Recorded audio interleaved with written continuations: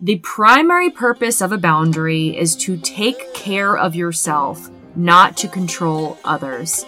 My name is Andrea, and this is Adult Child.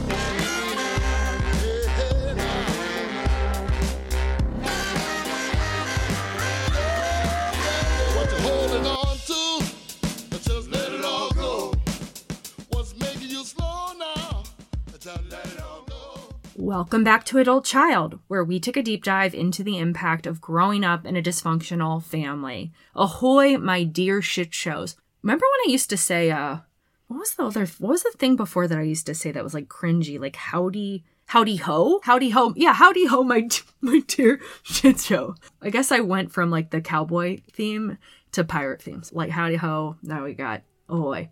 Hi for any new listeners. Yes. This is a strange experience.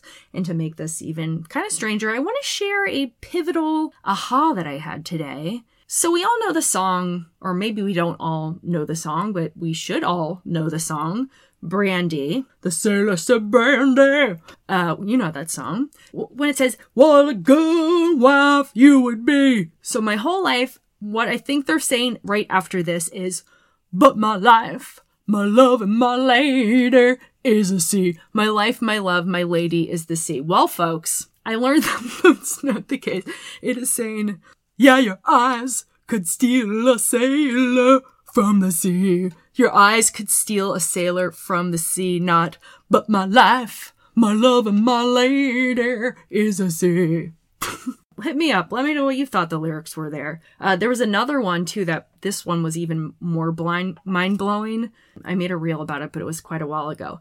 So, You Should Be Dancing, by the Bee Gees. You should be dancing, yeah. You know the part that's like, what do you think they're saying in that, like, part? This is what they're saying. What you doing on your bed, on your back? What you doing in your bed, in your back? Huh? What you doing in your bed, in your back? Huh? You're welcome. Isn't that useful information? What you doing in your bed, in your back?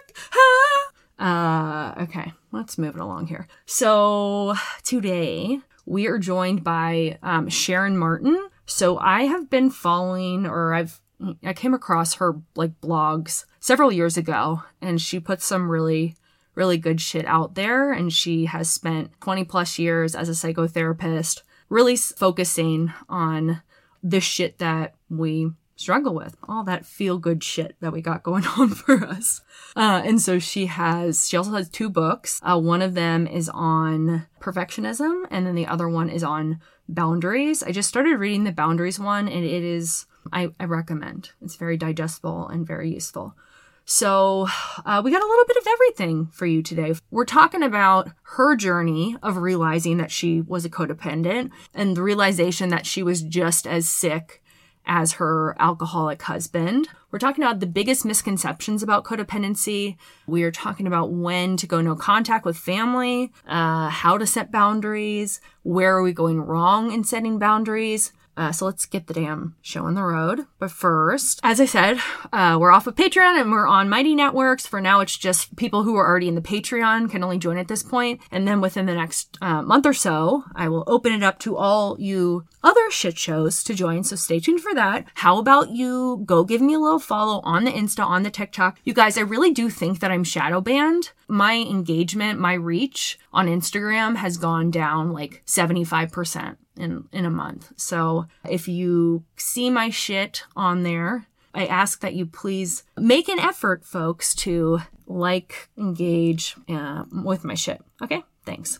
Next, after you go like all my shit on Instagram, how about you go give me a damn 5-star rating on Apple and Spotify? Ratings truly make a difference in how far-reaching a podcast is. So give me a damn 5-star review. You don't want to have to be the reason that someone who's really suffering doesn't find the podcast, okay? So let's just think about that. And now for our transition music, you are getting some Alanis Morissette sung by the queen of the shit show, yours truly. I think I'm going to do this once a month because I like to sing. It's fun for me. And so I should do shit that's fun. So here's me having fun. Did you forget about me, Mr. Duplicity? I hate to bug you in the middle of There was a slap in the face, how quickly I was replaced, and are you thinking of me? Say goodbye to your credit card rewards. Greedy corporate mega stores, led by Walmart and Target, are pushing for a law in Congress to take away your hard-earned cash back and travel points to line their pockets. The Durbin-Marshall credit card bill would enact harmful credit card routing mandates that would end credit card rewards as we know it. If you love your credit card rewards, tell your lawmakers,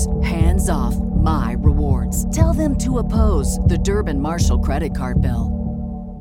Big fan of today's guest. We have psychotherapist Sharon Martin, and she is the author of, we got 2 books. So we got the CBT workbook for perfectionism, and then the Better Boundaries workbook. Which one's newer? Boundaries? Yeah, the Better Boundaries is. When did that come out? 2020, a year and a half ago. 2021, the January. Can't even remember. That's what happens to your brain. It just it all starts mushing together, right? I don't know. What the hell? Well, the thing about writing books too is you write them. They take so long, through the pipeline to actually come out. So it's like you're writing them like a year or two before, and then they finally come out. So I literally lose track of like what the timeline was. When was that published? I don't know, but not very long ago. So are you an adult child? Oh, so great question. So actually, I would say I am a grandchild. A DCOA, which there's even less information about that. So my dad is an adult child. Grew up with 2 alcoholic parents, and then the other thing I would identify as is I am married to a recovering alcoholic and addict. So I've kind of got that experience as well. So sort of a combination of pieces there. When did you become aware of the term adult child? I would guess probably in my early 20s. I don't really recall anybody using that terminology. When I was growing up, there would be, sort of, some side conversations, sort of some whisperings about, my grandfather's drinking. My grandmother had passed away at this point, but, and so we were told little bits and, we sort of knew a little bit about what was going on. But I don't recall anyone using that term. I think at that point there, people were using it. I'm trying to remember exactly when some of the adult child books started coming out. I'm thinking early 80s. Yeah. Early 80s. So that's, certainly within about that time frame when I think it started to become something that was used. But yeah, I'm guessing it probably wasn't even until like maybe I was in college and, started looking at some of those issues, studying about psychology and social work and, therapy and those kinds of things. You start to, see more of that and get exposed to more of the, sort of terms that people are using to understand things. So one common experience, and I'm sure you're very familiar with this, and I experienced it, and so many people that listen to this podcast have, is that we sat in therapy for years without the therapist like really being able to identify that what we were experiencing was like complex trauma. Yeah. Well, and that makes me really sad as a therapist. But it's absolutely correct. I mean, even I've been, it's been 25-ish years since I've been a therapist. So even when I reflect back on the original training that I got, we did not talk about trauma the way that we talk about it now. Even though, we knew certainly that trauma was the root of most all mental health struggles, addiction, like that it wasn't unknown, but it was not in the language. It was not something that was talked about the way it is now. And I think that's been such a great shift that we see conversations happening. We see people using the term and really understanding just how prevalent trauma is. There's so many different kinds of trauma. It affects people in so many different ways. And again, I think we just sort of were sort of conceptualizing some of these issues and struggles in different ways, right? We certainly knew, the things that happened to us when we were, children, our childhood experiences, our parents, the way that we were raised, had a huge impact on us as adults, right? So we knew that, but again, and we weren't framing it as that was traumatic, what you went through. I think we weren't using the words trauma. We weren't using the word abuse in the same way that we are now. I think, we've really come a long way in being able to say, you know what, that stuff was not okay. That actually is abusive. It's not, just, your parents were kind of shitty and they didn't pay attention to you, or they called you names, or they, used corporal punishment, or, things like that. Now I think we're really, doing people, really helping people understand that is really profound stuff that has a huge impact on you in so many different ways, as you know. And I think being able to talk about that is of course just that beginning step of having the awareness, that this stuff, that this is real. It's not, something that, was just happening to you. Unfortunately, it wasn't just your family that was, having this kind of problem. It just, people weren't talking about it, and I don't mean to say that, all of, people are airing all of their dirty laundry, or that, a lot of the stuff that happens in, behind closed doors is all being shared, but I think we have made strides. Mm-hmm, mm-hmm. So is this the area that you've always focused on, like since you became a therapist, codependency, addiction related stuff? Yes and no. Again, it's an interesting question because, you sort of think about the way that things have just sort of progressed over time. So earlier in my career, I did a lot of work with adolescents and young adults.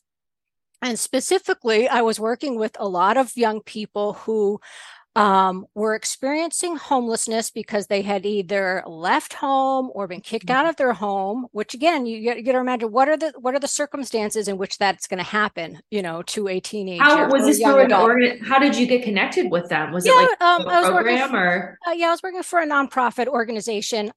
Awesome program that we had here in San Jose. So anyway, and of course, all of these kids had experienced huge amounts of trauma, right? Addiction in the family, mental health problems in the family, abuse, all of the kinds of stuff, right? So it was trauma work, which again, at the time, that's not really what we were calling it, but that's absolutely what it was. And so, as time has shifted, I don't do really any work with adolescents anymore. As my own kids got older and went through their own teenage struggles, I just said, I can't do the teenage stuff at work and at home. And so as I moved into working more with adults, I really sort of picked up this thread, that I think was there, that piece of, this was now adults who had experienced a lot of trauma in childhood, codependency, adult child issues. So those were sort of the things that I was focusing on. So again, I think it's different, but there was definitely something that was the common thread, that all the folks that I was working with, have experienced, some similar struggles in childhood. Here's the big question. Was your husband sober when you met him? No.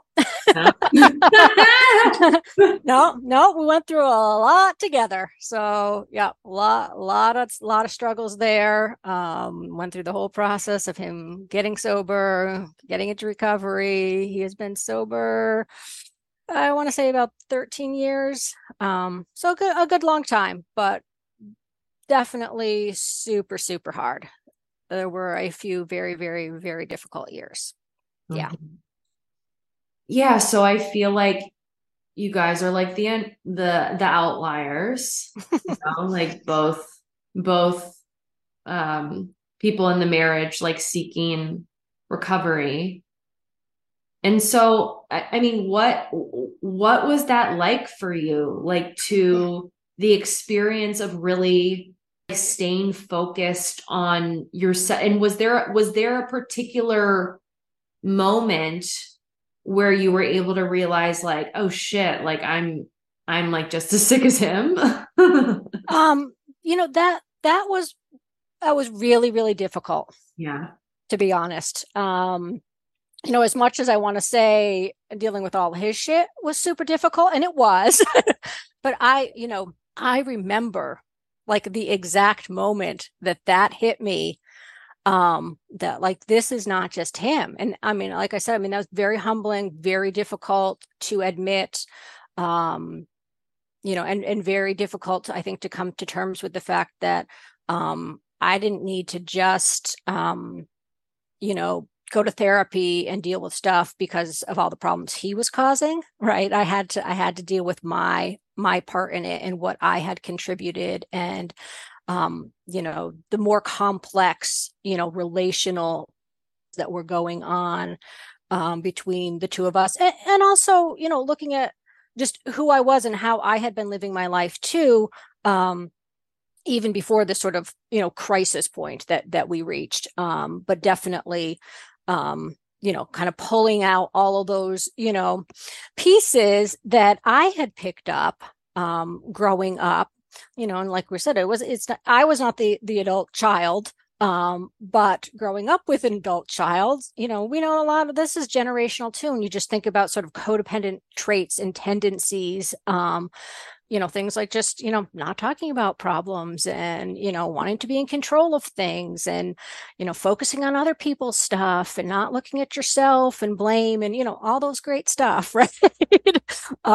So yeah, absolutely. That was a really, really tough, piece of my journey also, in trying to, um, you know, really own my stuff. Because And we did all you know. notice that there a shift in him when you really started focusing on your own stuff? Like, can you see did that play in at all at you think his Well, I recovery? don't, it wasn't so clear cut, because it was sort of like two things going on simultaneously, you know, and you know, I think to your point earlier, it's like, if you both don't do it, you're probably not going to be able to stay together, and you're not going to be able to, you know, create a healthier relationship. Um, but I can't really separate out the two processes, because, you know, it's like, you know, you're doing your own, I'm doing my stuff, he's doing his stuff, we're doing couple stuff, like you're doing all this stuff at the same time. um so there's sort of an interplay, I think, between all of it. Mm-hmm. And so when you talk about the don't talk rule within your family, and how did you navigate that with your kids? You know, like being open about it, but not oversharing as well.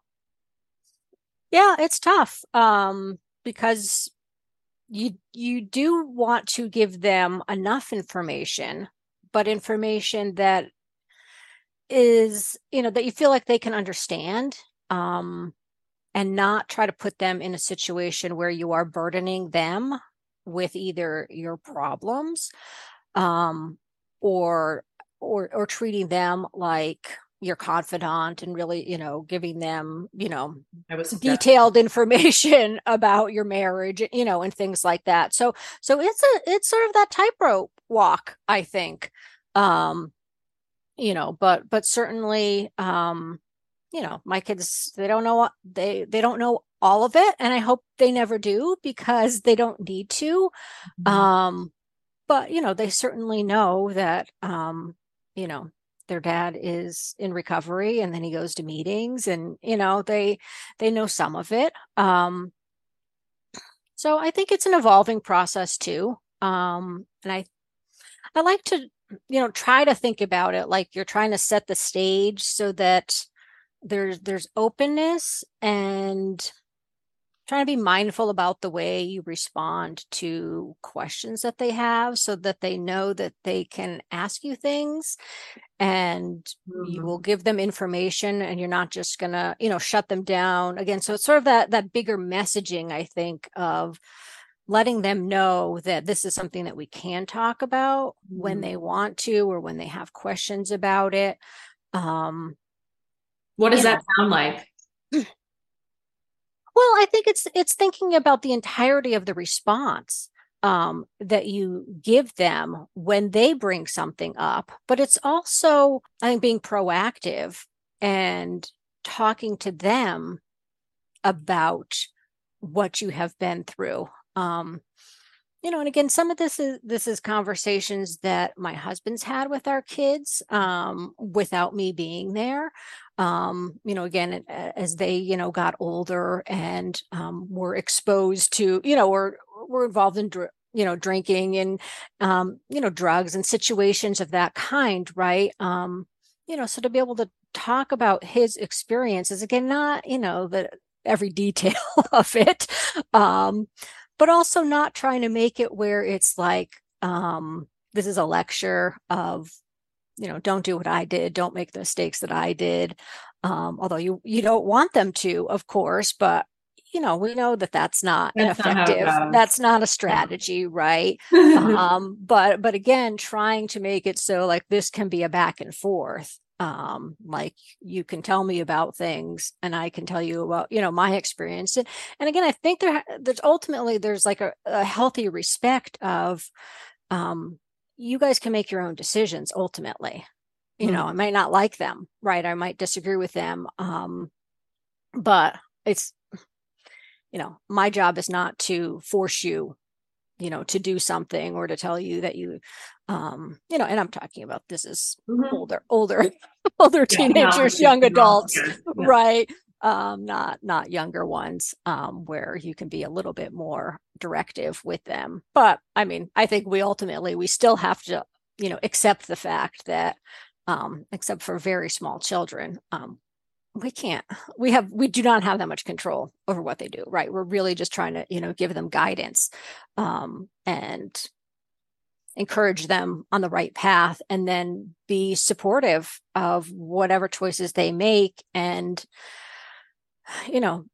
be there for them when they inevitably, fall on their face, right? Because it happens. And that's really what I want as a parent. It's not that I can protect my kids from, bad stuff happening in their life, but what I really want is for them to know that they can count on me and that they can come to me with whatever, is going on, whatever they're struggling with. And to be honest, like that hasn't always been easy.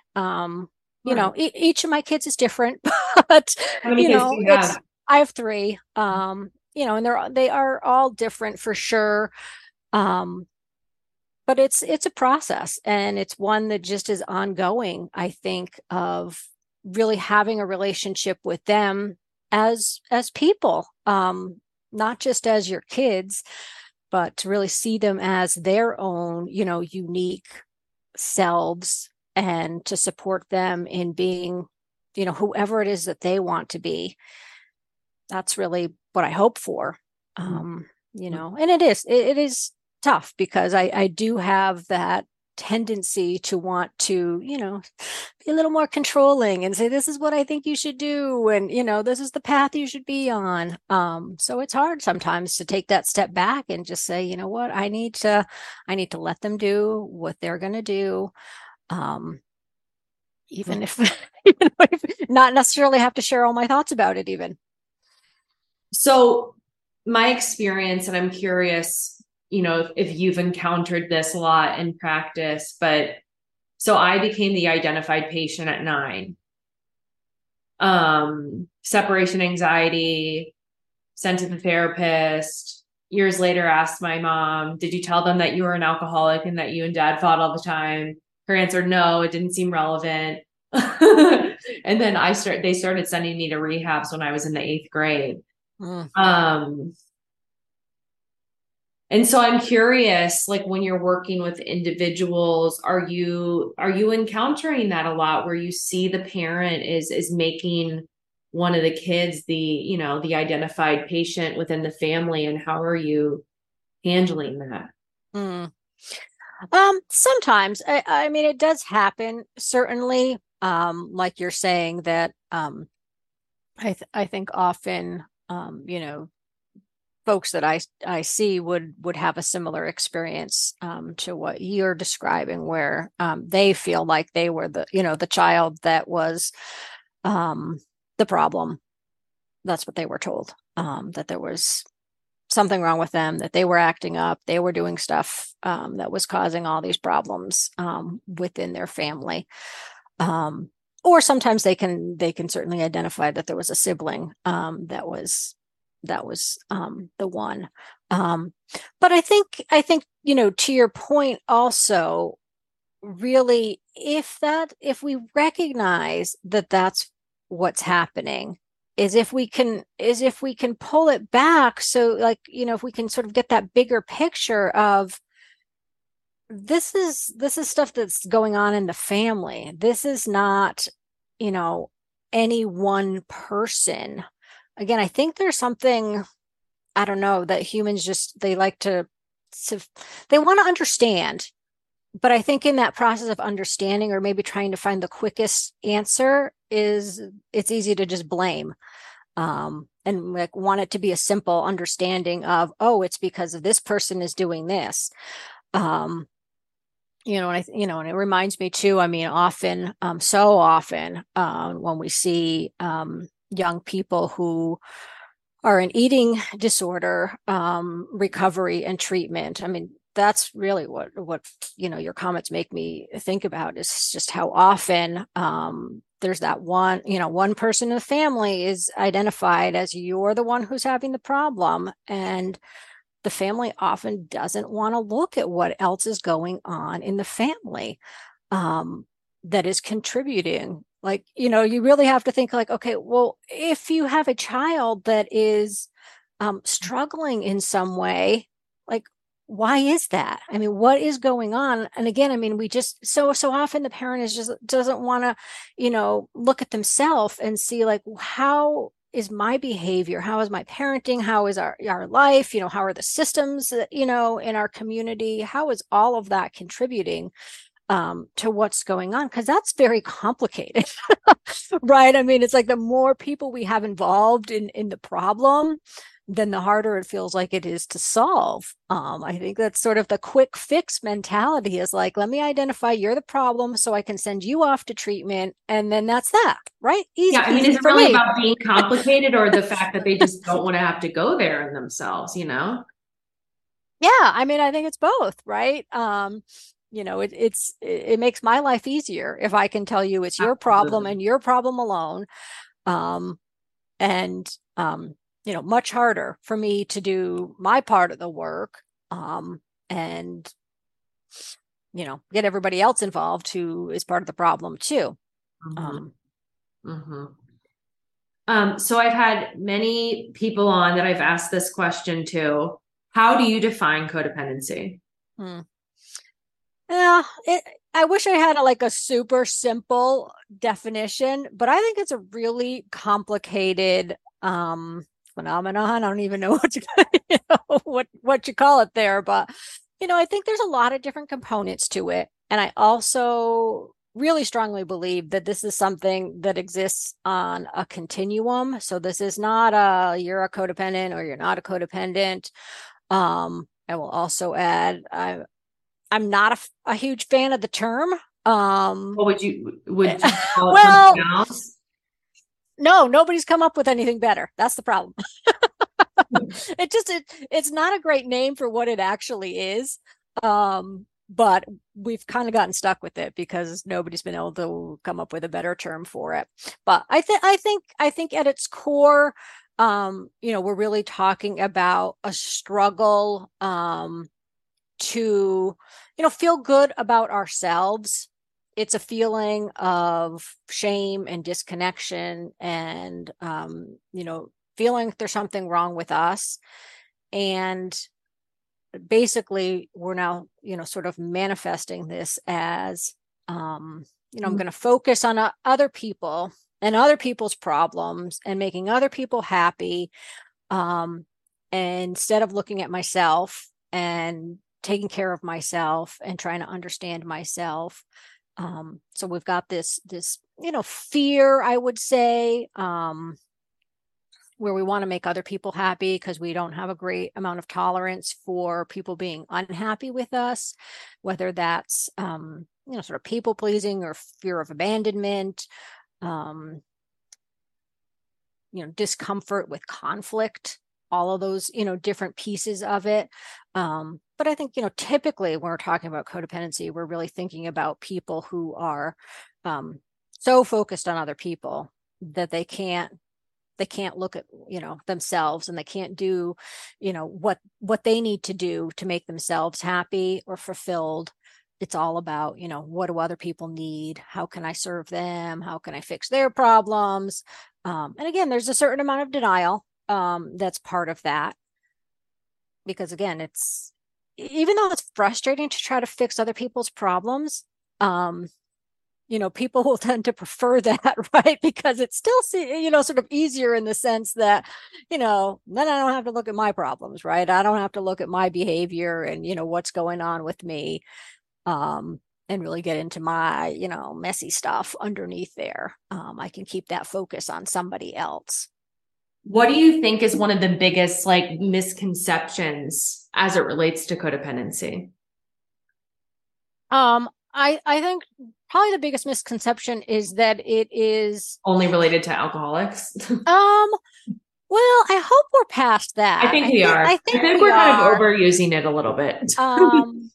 Yeah, like any term that gets popular, yes. Right? It gets misused. Yes. But I would say that people really think about it in terms of it being a relationship problem. Like I'm in a codependent relationship and not understanding that, well, you can get out of that relationship, but if you haven't done anything to deal with the codependency, both you're going to get into probably another codependent relationship, but you're still struggling with codependency, even if you're not in a romantic relationship. Where you can have codependent relationships, with parents and children and friends and all of those different, configurations. But, if you're a person who tends towards codependency, that's, something about you that shows up in relationships, but it still exists in you even without the relationship. Does that make sense? Yeah, absolutely. I think the thing for me was and I think this is the trauma component of it, but I would be, if I wasn't in a relationship, I was feeling good, I was good. I felt healthy, and then it's as soon as I got into a relationship, that's when my peace of mind would be immediately, hijacked and have no idea what was going on. And so I'm curious what your thoughts are as far as when it comes to this stuff. Obviously a lot of this stuff has to be worked through in relationship. But I do often think that, especially for somebody who struggles with codependent relationships, I do think that there is some kind of groundwork that first needs to be done within the self before we're in a position to kind of test the waters in relationship. Yeah. I think that's correct, because there's definitely a root here that's sort of a basic lack of self-worth, of feeling not good enough, like there's something wrong with you, which is, again, part of that becomes, that's why everybody else's stuff and needs are more important than yours, right? It's, it's both you don't want to be alone, but it's also a feeling of well, what I need or what I want, my goals aren't really as important as other people's, right? That's something that we get taught usually really, really early on, is that you shouldn't have any needs, either because people tell you that, or you learn from experience that if you express a need, it's not going to be met. Or people are going to be angry with you, or they're going to leave you, right? So then we start to feel okay, not consciously usually, but, we understand that it's better to just, be completely self-sacrificing. And then we go around, being both, unfulfilled and sick and resentful, because we don't feel like we can actually speak up and ask for anything. Yeah, it's so hard. So both of your books, well, no, I guess one of them, but so CBT. So I'd love to kind of get your opinion on various modalities as it relates to kind of treating the adult child syndrome. Okay. Well, you can let me know if you have specific questions. Let's take from there. It's well, what I mean, my first thought is, I mean, now there are so many modalities. There's like an acronym for every single, approach that exists. And it is really, and I mean, it really just feels like it's exploded in the last maybe 10 years or so. And while like that's great, and it feels like, okay, yes, there's advances, there's more options, there's different approaches. Um, there's not going to be one approach, one thing that is like, ooh, this is the, what we've all been searching for. This is the holy grail of, trauma treatment. What we do know is that the research has shown over and over again that if we think about in terms of professional mental health treatment, that's what I'm talking about, is that really the most important predictor of whether the therapy is going to be helpful. The relationship with the is therapist. the relationship. Exactly. So that's what I would really encourage people, is that if you are looking for a therapist or you're in therapy, but you're not sure how well it's going, is the best thing that you can do is really find a therapist that you feel like you really click with, that you trust, that, you can develop a relationship with, that feels, that feels therapeutic, right? That really feels healing, that you feel supported, challenged at times, certainly. But anyway, there's that real strong feeling of connection there, of, being, of really being cared for in the process. So that's what I would say is the most important thing. Aside from that, I mean, I think, people are different. Different things work for different people. People have different preferences in terms of, which modalities just, sort of are more interesting or attractive to them. I think a lot of times people, well, it can go either way. There are folks who have learned about a particular modality. They're like, oh, I've been reading about EMDR, and so I want to seek out somebody who does that particular modality, and that's great. I think there's also a lot of folks who don't really care. They find a therapist, and whatever modalities the therapist use, is like, they're like, okay, whatever. As long as I'm, feel like I'm being helped here, that it doesn't really matter what the approach is. And the truth is also that most therapists are going to use a combination of therapists. There's not that many therapists, I don't think, that are just, that are really strict, where I'm just doing psychoanalysis. I mean, that's one that people will sometimes be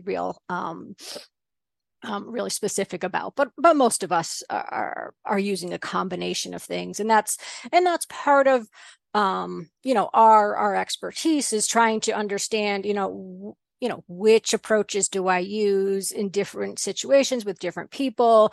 So there's sort of this evolution of it, also this back and forth of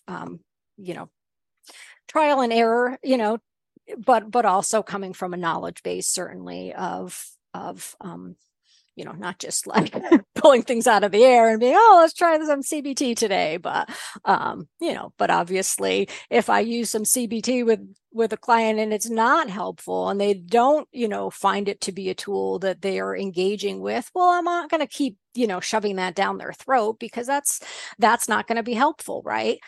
So, I want to have a variety of strategies, that I can use, bits of this and bits of that. How has the way that you've worked with individuals evolved over the years?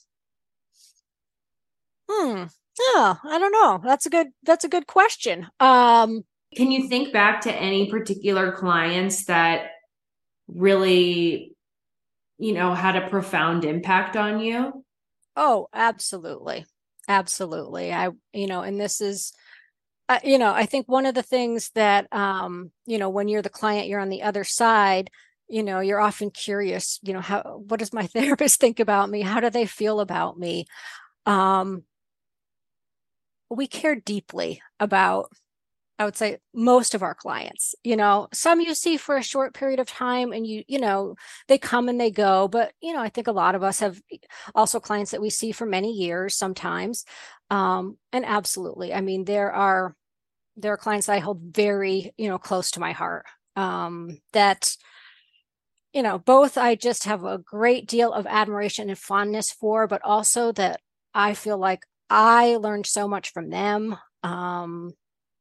I mean, just about different lived experiences that people have, but also about being a therapist and how to be supportive. So absolutely. Have you ever read Good Morning Monster? No. It's by, what is her name? Catherine Gildner. She's a Not familiar therapist, with and it. it's like about like 5 of the most impactful patients that she had. It's fascinating. It's a really good book. Okay. I haven't heard of it either. It's not ringing Yeah. a bell. So yeah, absolutely. I mean, it is a relationship. And I think sometimes people think, well, I'm paying you, so it's not a real relationship. I mean, it's a particular kind of relationship, right? With certain boundaries around it for very good reasons. But the feelings are absolutely real. Mm-hmm. Right. And I think that, I mean, to me, I think that's really where the healing is. It is in a therapeutic relationship, right? It is in this ability for us to relate to each other in new ways and for you to have a different kind of relationship than what you've had, with other people in your life.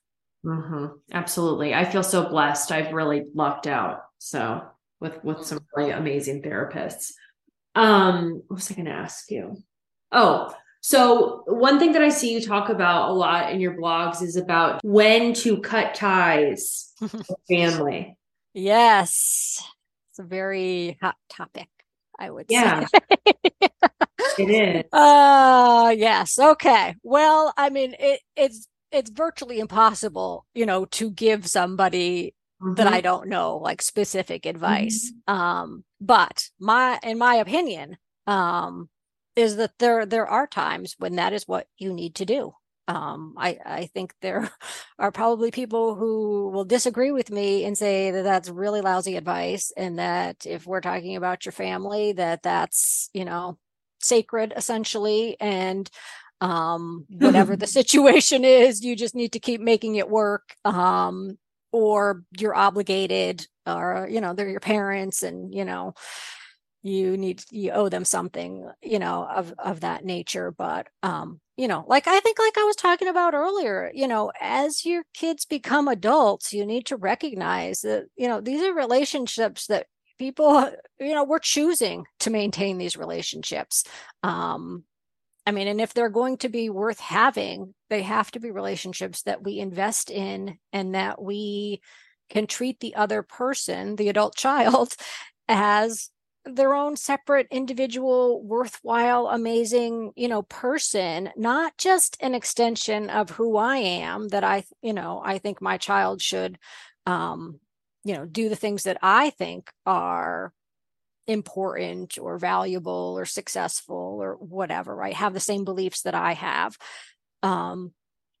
Or that this is something that I can, continue to have this power differential. I really need to understand that, like, this is now we're equals, in the sense of, I'm not here to boss you around or tell you to do stuff, or, make you, be my servant and come over and rake my yard or whatever, right? I mean, this has to be, I mean, you really have to think about your adult child, I think, as a person, just like you would any other person, and what kind of expectations you have for that relationship. That you can't just take people for granted and expect that they're going to stick around and, want to show up and relate to you in a respectful, loving way.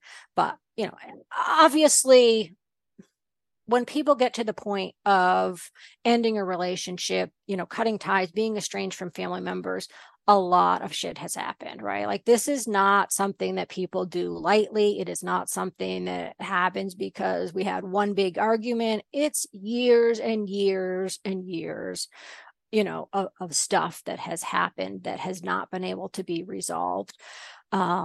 And so, like I said, I mean, I strongly believe that, we need to look out for our own well-being and our own mental health. And again, this is sort of, that the antithesis of the codependency, right? Instead of just doing what everybody else wants you to do and sort of being the good person and the good daughter, son, we need to step out of that and say, like, my needs matter, my mental health matters, I deserve to be treated with respect.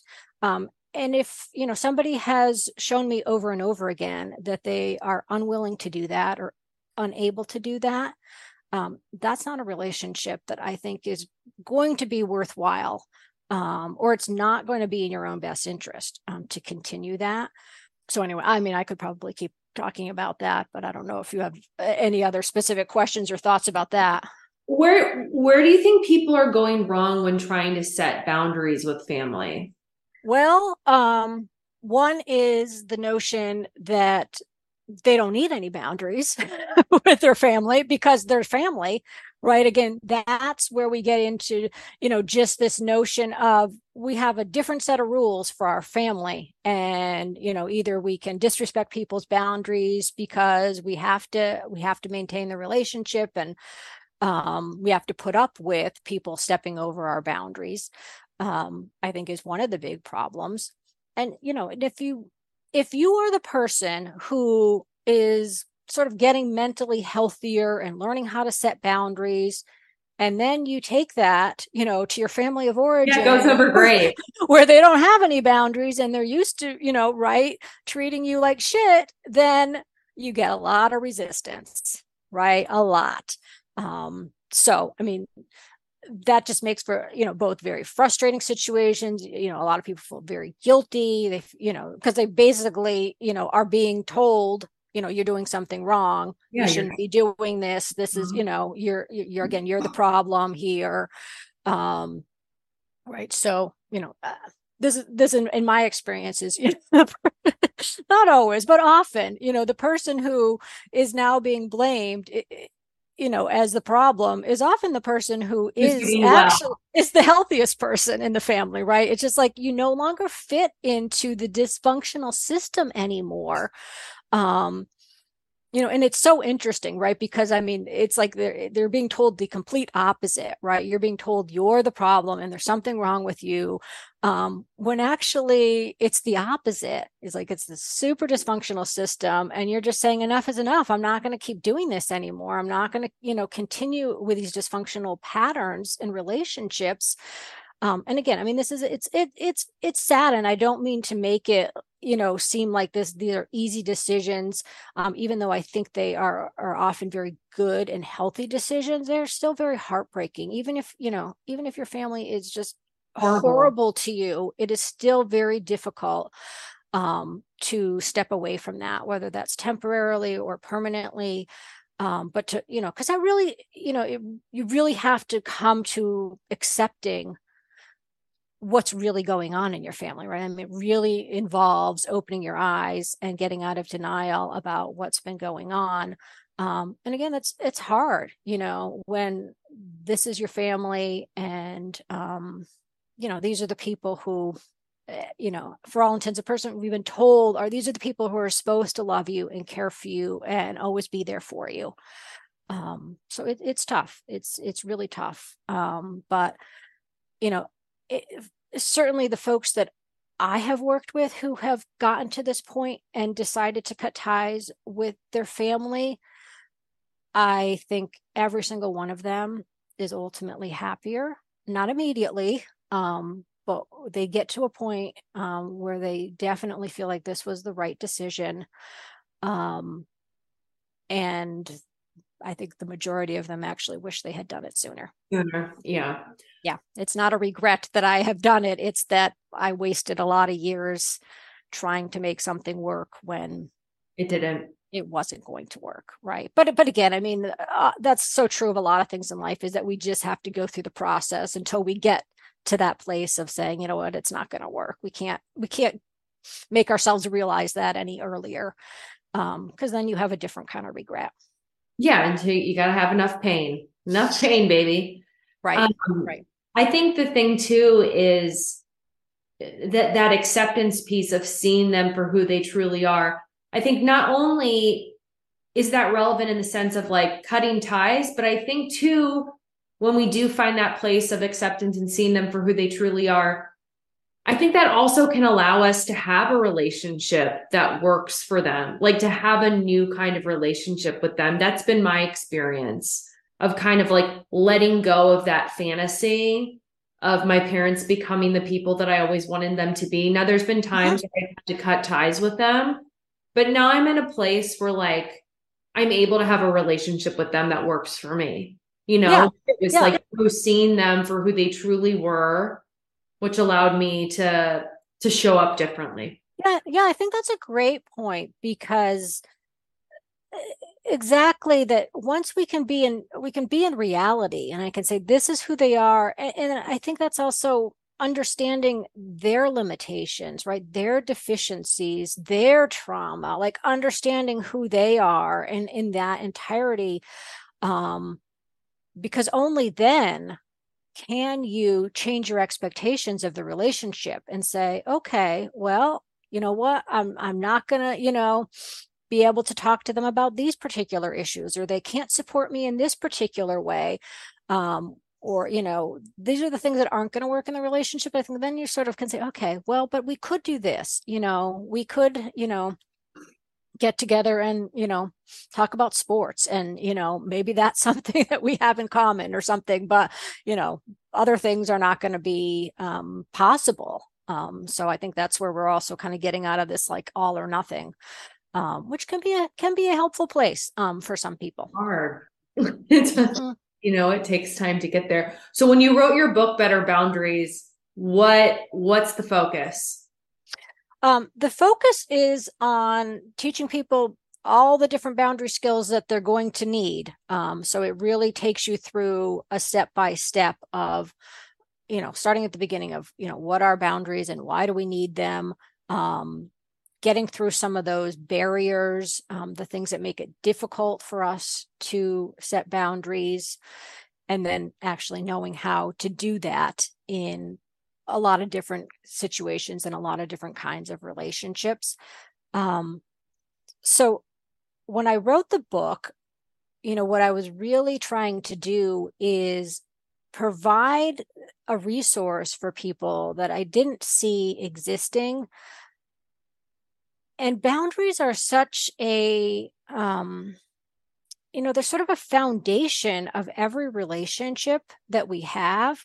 Mm-hmm. So if you really think about, whatever problem you're having, there's a boundary issue that is a part of it, which sometimes people don't realize that, because, we think about boundaries in very particular contexts of, I'm going to, ask you to not call me that, or I'm going to, tell you I need to leave early, or, certain kinds of boundaries that we're used to.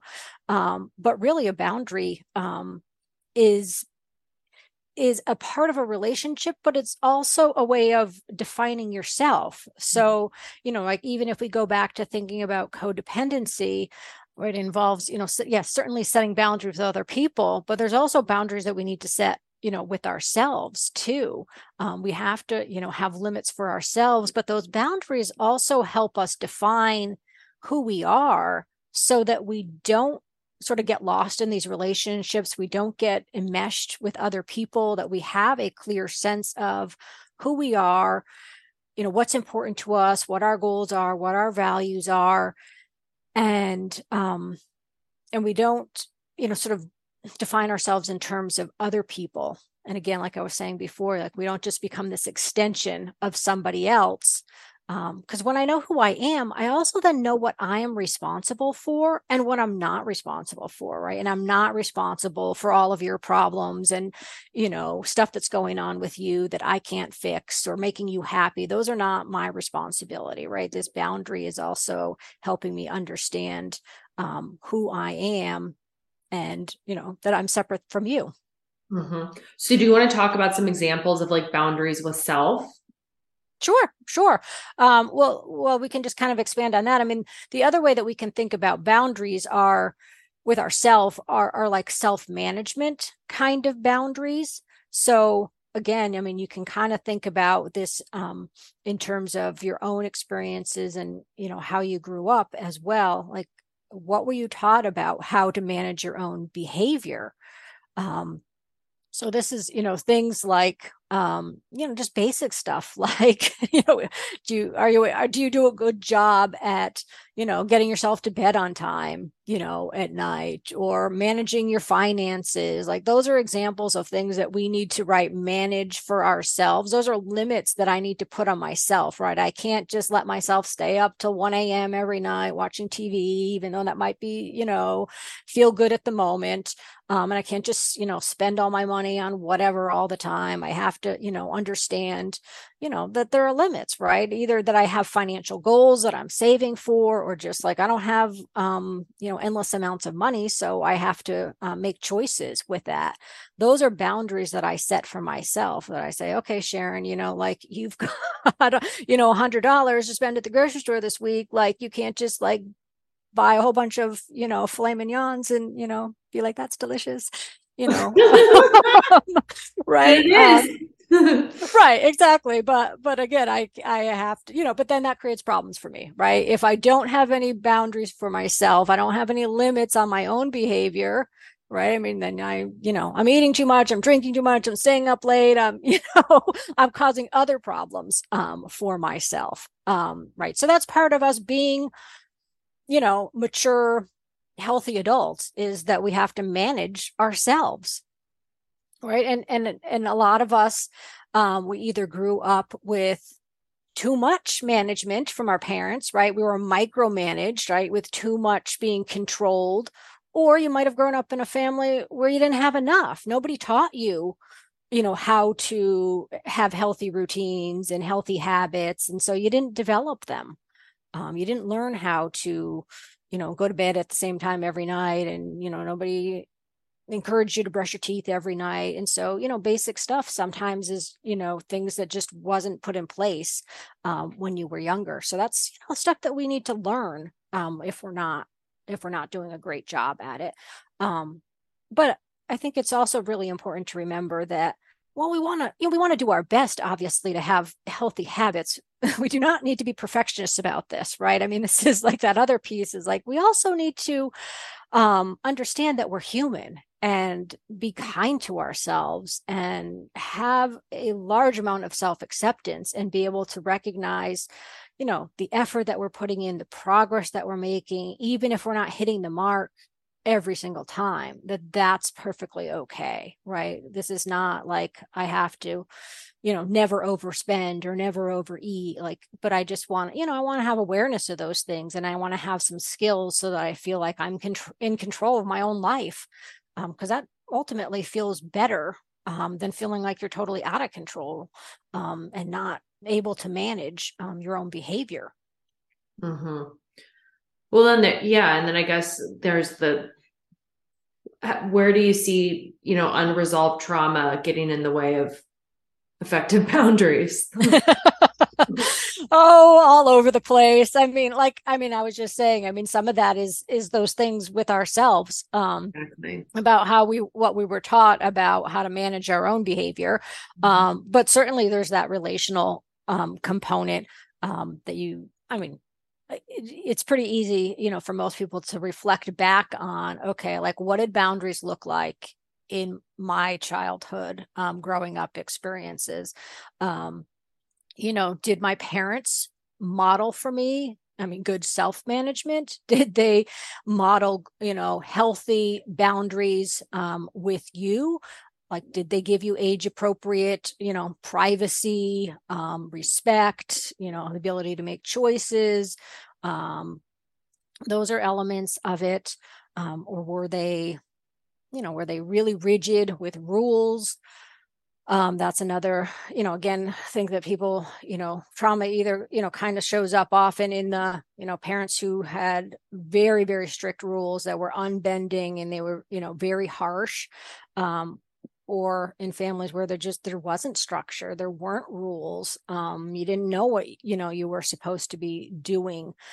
Parents didn't care what time you came home at night when you were a teenager, right? Or sometimes people have an experience where it will just go back and forth, right? I mean, depending on what's going on in the family at any particular time, it might sway back and forth, which makes it really confusing that you don't know what to expect or how you're supposed to behave because it's inconsistent. But a boundary is a very, like I said, very foundational piece of any kind of relationship, so that we can have respect in this relationship. We need to understand how to treat each other. Mm-hmm. Right. And so if when you've experienced trauma, again, depending on which kind of trauma, and may have been a whole variety of different kinds of trauma, right? I mean, that these boundaries have been violated. I mean, I think that's a really, basic piece of any kind of like relational trauma, right? That we talk about, developmental trauma, different than the kind of trauma you have, if you were in a car accident, that's traumatic, but that's a different, that's not what we're talking about. We're, talking about here, when you've been abused, you've been mistreated, somebody, that is a form of a boundary violation, right? Because somebody has mistreated you, there's an expectation you have, or you should have, right, that people are not going to touch you in ways that you don't want to be touched, or they're not going to, say things to you that are hurtful, that you don't want to be called those words, or you don't want to be spoken to in that tone of voice. Right. Those are things that when you're a child, you don't have much power, you don't have much control to be able to assert a boundary that's going to be respected. And so often this is the boundary work that we're now doing in adulthood, is both to feel like you deserve to have boundaries, like that's an okay thing, a really healthy, important thing that you need to be able to have to protect yourself, and to be able to communicate with other people your expectations in the relationship. And like we've said before, I mean, just the ability to be assertive and say, this is what I need. This is the way I need to be treated in this relationship, or it's not going to work for me, or this is what's going to happen. Those are some of the pieces of boundary work that we need to do. It's so scary. Yeah, absolutely. I mean, and it makes sense that it's scary. Because I mean, both it's usually that, nobody's really taught you about boundaries, but you've also had these experiences where boundaries were not respected. I mean, so then you grow up thinking, well, I shouldn't have boundaries, or what's the point of having boundaries? And then when you do try to set them, people react really poorly to them, right? They make you feel guilty about it. They tell you it's wrong. They tell you it's mean. They tell you you're being selfish, right? So these are a lot of the things that we need to overcome to be able to feel like, okay, this is an okay thing for me to do. And so much of it really does come down to a basic ability to protect ourselves physically and emotionally. I mean, beyond that too, but I mean, those are just really basic elements of health and well-being. I mean, you really can't, if you don't feel emotionally safe or physically safe, it's really hard to do much of anything else, to put your energy anywhere else, or engage in anything else in your life, because that's something that is just the basic of what you need to survive and then to thrive, right? You have to feel like you're safe, and that's so much of what's taken away from you when you experience trauma is a sense of safety and a sense of being able to protect yourself.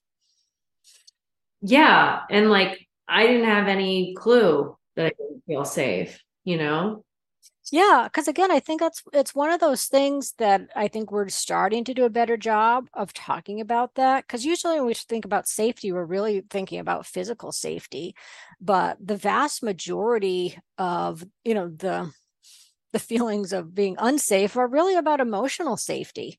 I mean, that's the more common way, that you're going to be hurt as an adult. Yeah, absolutely. Yeah. And like learning how to express that. Because I think for me, for so long it was, and for so many of us, like expressing what we need emotionally, we're convinced that that's going to cause the other person to abandon us, Mm-hmm. Absolutely. Right. So then it's easier to just pretend you don't have any needs. Exactly. Right. And that's that old codependency sneaking back up on us, right? Then I'll take care of all of your needs. And, and that often will give you some sense of, well, it gives you a sense of being needed, of being wanted, right? Because you have a purpose, somebody needs you. But it's not fulfilling long term, right? No, especially if you have the awareness of it, it feels like shit. Yeah. Yeah, exactly. I mean, that's where you're going to just be resentful. Or you should be. I mean, because that's a normal feeling to have when you're giving and not getting anything in return.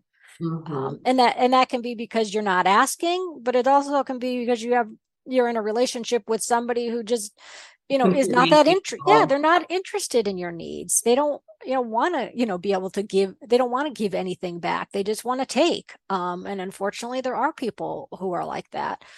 And that was another blog you just had recently, one-sided relationships. Yes, absolutely. Right. I mean, there are people who are happy to do all the taking.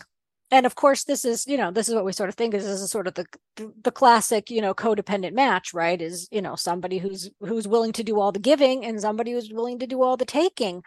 This is not like stuff that we do on a conscious level, of course, but because this is it. When we get into recovery and when we ultimately start feeling better about ourselves and understand that we have worth and we have needs and that, we deserve to have those needs met, we tend to not want to stick around with the person who's just sucking the life out of us, right? And, wants and wants and wants, but is never willing to reciprocate. Because that's both not a healthy relationship, is not a fulfilling relationship. I mean, how can that be an enjoyable, way to spend your life in a relationship with somebody who basically doesn't give a shit about how you feel or what you need, and they're not willing to compromise. And they just want it their way all the time. Or, they have a certain number of, problems and struggles that just become, the forefront of everything. And everything's about, let's walk around, the problems and, try to avoid something worse happening, I would say. So like in your marriage, what I'm curious, I mean, let's say you have a relationship that really the foundation is truly built on this unhealthy dynamic. Like, is it truly possible? Like, if there was no healthy dynamic to begin with, is it truly possible to like build that? It's really hard because what it requires is both people to make big changes. Right. And often the problem is that only one person is willing to make the changes and get healthy. Right. And that's not going to create a healthy relationship. Well, yeah. But then there's the thing, like, I just think about sometimes with like Al-Anon and like, can somebody truly get to a point where like, they're just really staying in their lane, but like, I'm just going to figure out how to live happily with this active alcoholic. I mean, I would say to a certain extent, but I mean, it's, to me, I mean, like if we're talking about a romantic relationship, like that's not really a relationship anymore. I mean, it might be like we might live in the same house and be like roommates, and you're over here doing your unhealthy stuff and I'm just going to stay out of it. But it's really hard because, I mean, especially if you're married, I mean, because then legally, I mean, gets muddy. And I mean, the things that the other person does, that does impact you, right? Indirectly.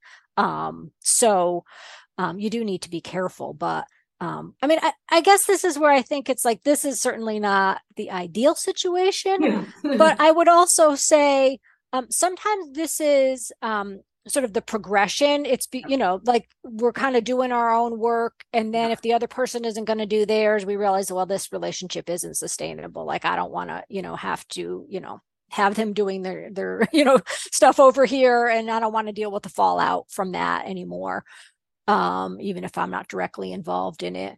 But I think there are a certain number of people who they remain in the relationship, and for a variety of reasons, and I don't want to judge that as necessarily the wrong thing to do, but they do the best that they can of trying to be a healthier version of themselves. But I think what you're getting at is that entails a certain amount of separation. Like you can't, you sort of can't get out of the codependency and be this healthier person unless there's a certain amount of separation from the other person. Right. So if you can do that, I mean, it's going to still involve, you sort of going out into the world, if you will, and, meeting new friends, getting involved in different activities, like, doing stuff that's different. It's not going to happen if you're just like staying in your own lane, but like sitting in your house still while the other person's over here drinking. Like, that's not really it. I think like what you're saying is, it's like it inevitably involves like we gotta put some more distance between ourselves, because I think you'll get pulled. I feel like the only way is like you'll get pulled back into it. I feel like you have to leave, or and that's like just what I see with my parents. It's like not they're both not gonna change. Mm-hmm, mm-hmm. Yeah, I mean, and of course it is really hard to be the person who's trying to change while you're in this relationship, because like you're saying, I mean, there's sort of this unconscious goal to bring the person it's like again that sort of dysfunctional system that just wants to maintain that status quo, right? So I mean, exactly, all the momentum is keep doing what you've been doing. So yeah, I mean, the other person might not, be intentionally trying to draw you back in, but there is a certain amount of pull to do that. So it takes a lot of work. So where can people find you? What are you working on now? What do you want to push? Anything? Oh, well, probably the best thing is for people, they can pop over to my website, which is livewellwithsharonmartin.com. And from there, I've got all the articles, and people can sign up for my e-newsletter if that's something that they want to do. When they do that, I've got a resource library that's free. Got lots of tools and like worksheets and, various meditations and stuff like that. That's recovery and healing focused stuff. So that's all available if people want to do that. What's the next book going to be? Oh, I can't tell you yet.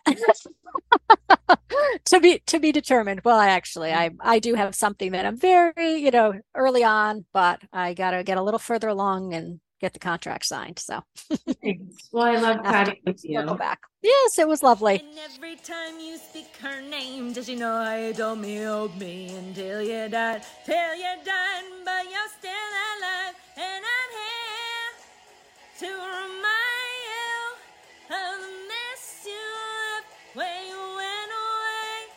It's not fair to deny me of the cross I bear. Well, that wraps up today's episode. As always, I hope you heard something that could help you on your own journey. As always, I know that you did. And as always, if you did not, especially for this episode, if you did not, seek some help, okay? seek some damn help. Go check out the show notes for all of her stuff. I've included links to her books.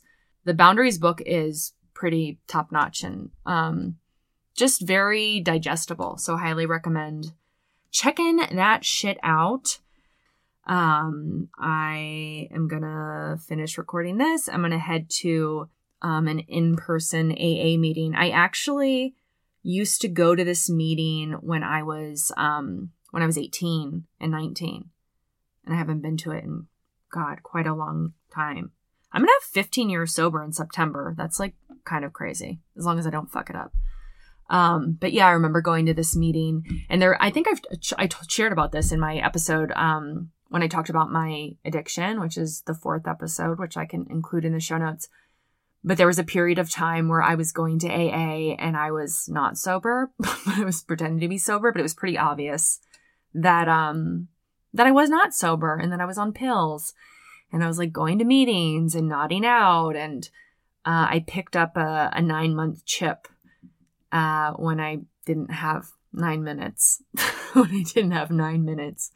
And I chaired a meeting about how I had just gone on this trip that I drank on and snuck out of the apartment. I went up there with this guy that I was dating who was also in the program, and I waited until he fell asleep, and I snuck out of the apartment and I went to like a bar. We were in Manhattan, and I sat at the bar all night drinking Long Island iced teas, talking to the guy next to me about how I was in AA. Sorry for that was not the Outlook ding ding. That was the Mighty Networks ding ding. Yeah. And so then I chaired this meeting when I got back, and I was like, oh, I went on this trip and I really wanted to drink, but I didn't drink. And I did drink, and I had the opportunity when I got sober for real to make amends to that meeting for doing that. But here's the deal. Like, that's not a super unique experience. I'm pretty confident that there's probably at least one person in every meeting that is probably lying about being sober.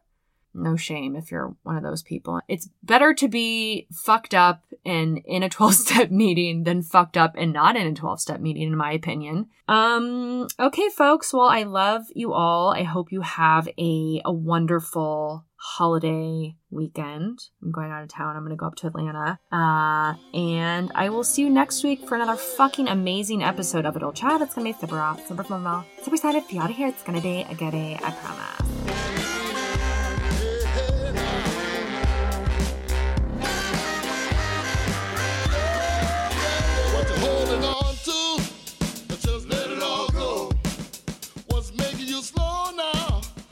Let it all go.